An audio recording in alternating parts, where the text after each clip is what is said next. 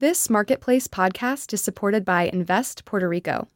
Build the future in paradise. Puerto Rico, a hub for innovators brimming with world-class talent and a thriving entrepreneurial ecosystem. Learn more at investpr.org/marketplace today.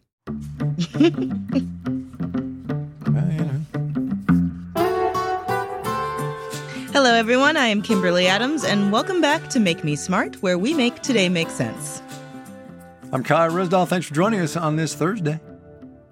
Yes, we are going to talk about some of the news of the day and then end with some kind of story that made us smile. But before we get started with the news fix, special shout out and a thank you to the folks at WABE in Atlanta for letting me steal their studio to record this show today. There you go. All right. What's your news fix, Kai? You go first. No, you go first. Oh, okay. Well, mine is hurricane related. Obviously, so much destruction that we're seeing coming out of Florida and so sad. But this is climate change, right? And we are, seeing these storms getting worse and worse and seeing this destruction happening again and again. And one of the really additionally sad parts about it is how folks are going to rebuild and how hard it is for people to rebuild, especially if you don't have insurance. And the insurance is becoming harder and harder to get because there are more and more storms. And there's this piece in MSNBC that points out that all of these insurance companies are pulling out of Florida because they just cannot make any money with all of these storms and constantly having to rebuild. And so here's one of the key lines. During the 4 years of quiet that preceded Ian's landfall, a dozen insurance companies evacuated the Sunshine State. 6 insurance companies left from February to last week. This leaves Floridians, more than 1 million of whom have been forced to obtain insurance from the last resort state plan, paying almost 3 times the national average for homeowners insurance. Later on in the piece, it says some people are going to end up paying more for insurance than they are for their mortgage. And unfortunately, this insurance is just going to get more and more expensive. And you can't get a mortgage without homeowners insurance. But it's going to be even harder to sell these homes because of all these things. So, when we talk about the coming climate migration, I think that part of it is going to be due to just people being unable to get insurance. Yeah, it's kind of an amazing story. And, it comes up every time there's a natural disaster, right? Whether it's wildfire or flooding or what have you. The insurance industry says, no, we can't take care of that. And you're like, why am I paying the premiums? Happens every time. Every time. Well, and then the excess risk ends up going to the state, right? Right. Which becomes the insurer of last resort. Absolutely. Yeah. All right. What do you got? So there's mine. So those are yours. Sorry. Here's mine. Yes. It's, that was yours, not mine. So I've got 2. One's kind of a follow-up to something we talked about the other day, but the other one is a new item, and props to Corey Turner, the education reporter at NPR, for figuring this out. Man, it seems today, like literally this morning, that the Biden administration has changed its rules for who is eligible for the student loan debt cancellation that the White House rightly made such a big deal of a number of weeks ago. Turns out, and I'm just going to read it because it's complicated and I want to make sure I get it right. At the center of the change are borrowers who took out federal student loans many years ago, both Perkins loans and federal family education loans, issued and managed by private banks but guaranteed by the federal government. It turns out that as of this morning, those loan holders, private loans and federal family education loans, unless they have been by this morning previously consolidated into a direct student loan, that is to say, not guaranteed by, but directly given by the federal government, those loan holders are no longer eligible for the debt relief. Could be, Corey Turner says, as many as 4 million people. A senior administration official spoke to him and said, well, it's really going to be closer to 800,000 because a bunch of them have both kinds of loans, the ones that are eligible and the ones that aren't. Anyway, it's another So how to put this? This has been a challenging moment for the White House because They've been criticized by a lot of people, Democrats and Republicans alike, for this debt cancellation. And now it appears to have been bungled is too strong a word, but certainly not completely vetted. Let's say that. It has not been completely vetted. And now the administration is having to change its tone and tune midstream, and that's just not great. So we'll have a link to the NPR page on our show page. But Corey did it on All Things Considered this afternoon too. Did a real good explanation, and it's kind of a big deal. It's kind of a big deal. I mean, can you imagine the gut punch if you think that you're eligible, right? And then just because of some nuance like this, like just kidding, right.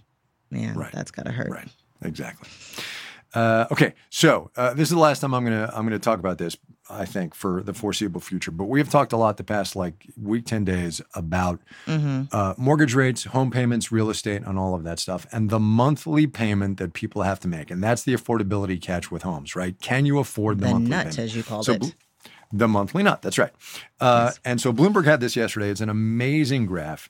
So for a $2,500 a month payment and 20% down, right? So far, so good. $2,500 a month payment and 20% down. Got it. In early 2021, that is to say 18, 20 months ago, you could buy a $759,000 house. You could afford a house, right? $2,500 a month, 20% down. You could buy an almost $800,000 house.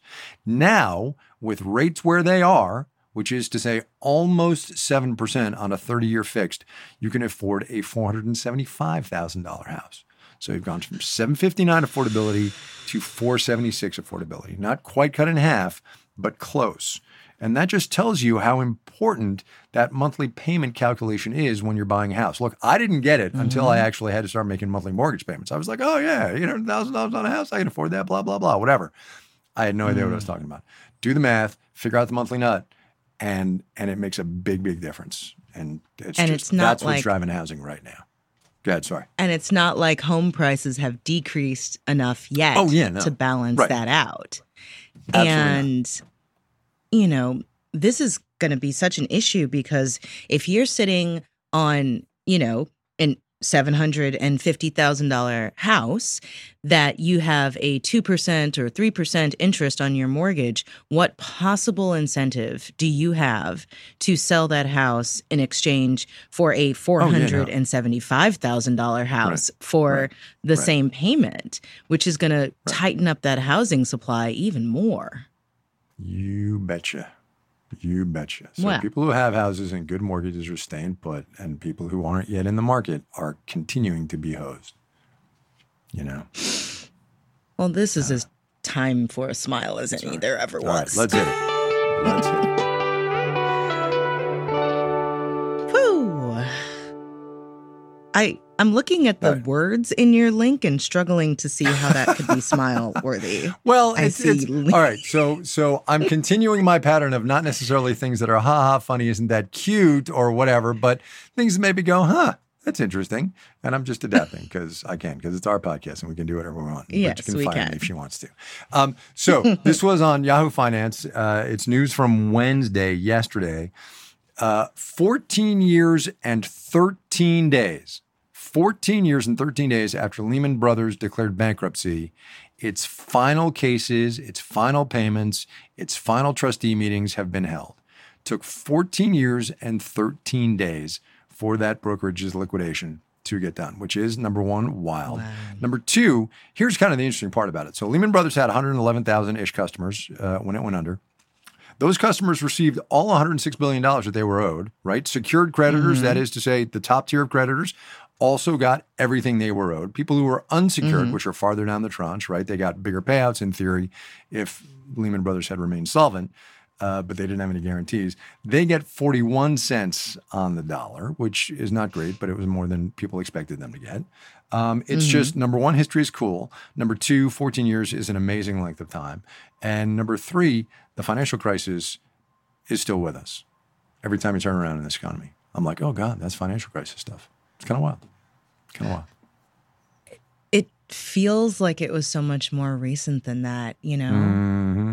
Well, you know what that but is, it right? was, That's me being old. Thank you. I know. Yes, ma'am. Thank you, That is you being old. Yes, okay. All right. You know what? I deserve that. Given all the old jokes I my make. Share. Yes. I've taken my share. That's exactly what I'm saying. I earned that. I earned that. Okay. All right. I am going to take that one as well. All right. So that's your real make me smile. It's making fun of me. That's right. See, I'm laughing. That's right. That's good. You got a ha-ha. All right. Well, mine is a true and genuine make me smile, because if you loved Fat Bear Week, which is coming up in October, you are going to love Fat Bear Jr. Week, which is this week. And so depending on what time you're listening to this, if you get your vote in before 9 p.m. Alaska time, you can vote on the chunkiest of the baby bears in Alaska. You know, every year there is this national park in Alaska that shows photos of like all of these bears fattening up for hibernation. And so it's like what do you call this thing when the brackets, that's it. The brackets like you do for, the basketball games and sports and things like that. But they do it with chunky bears. And so in this case, now they're doing it with baby chunky bears, or at least like cubs. Nice. Not real babies. But they've had a year to get chunky as they can, but they're not as chunky as the adult bears. And it's very cute. Yes. And so vote for them or just stare at the pictures. Yeah. There's one that's like actually triplets, and it's pretty nice. Oh, that's cute. That's good. Isn't it cute? Look at them. They're so funny. Cute. That is cute. Okay. That made me happy. All right, you go. Yeah. All right. So, yes, before we go, your support is what allows us to do this show and hopefully make you smile, in addition to all the depressing stories that we talk about that hopefully make you smarter nevertheless. And so we really hope that we can get your support for the kind of public service journalism that Marketplace does. And of course, we have new swag. We have a Make Me Smart hoodie. Yes, a hoodie. You know you love a good hoodie. There is let's see, I think we have a Marketplace or a Make Me Smart hoodie. You can get whichever you like. This weekend is half-priced hoodie weekend. Bet you didn't know that. Starts right now. Say that 3 times fast. Half-price hoodie. Thursday, I know, right? So it's a new Marketplace or a Make Me Smart hoodie with your donation of $8 a month, $96 a year, instead of $16 a month. So it's a 50% sale, if you will. Soft, cozy, of course. Perfect for fall if they have weather where you are. They don't where I am because it's like 85 degrees today. Anyway, that's a whole different thing. Offer does end Sunday at midnight, though, so it's marketplace.org/GiveSmart. We'll also have that link in the show notes, as we do, to make it easy for you to support us, which we do appreciate. Perfect for sweater weather. That's right. Just had to say it. That's right. Just had to say it. Fair enough. We don't have I miss sweater weather. All right, we're back tomorrow. Economics on Tap. Join us for an end of the week drink or a beer. Our YouTube live stream starts at 6:30 Eastern, 3:30 Pacific. I'm just saying, I got to get the plug in there for beers. More news, drinks, and of course, half full, half empty, with, I think, a little bit of listener poll action as well. Yes. I just love the fact that you put drinks and beer into separate categories. That was what made me chuckle. Well, drinks to me implies, spirits, right? No, that's cocktails.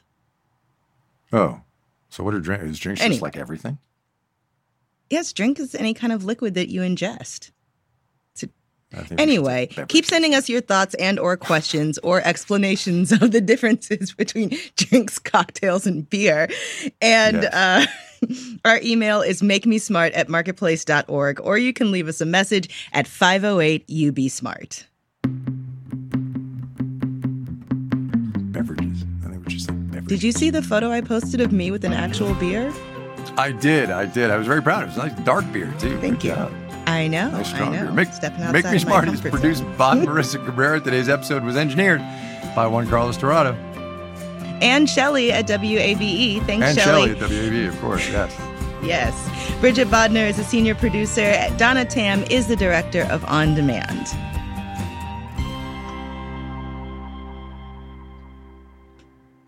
I actually enjoyed the beer, too, believe it or not.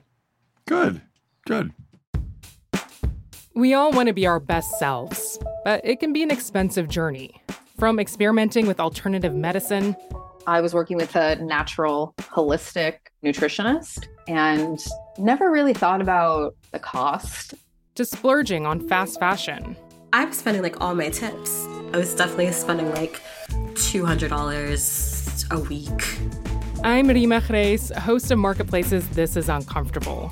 This season, we explore the cost of self-care and the real motivations behind our spending choices. Listen to This Is Uncomfortable wherever you get your podcasts.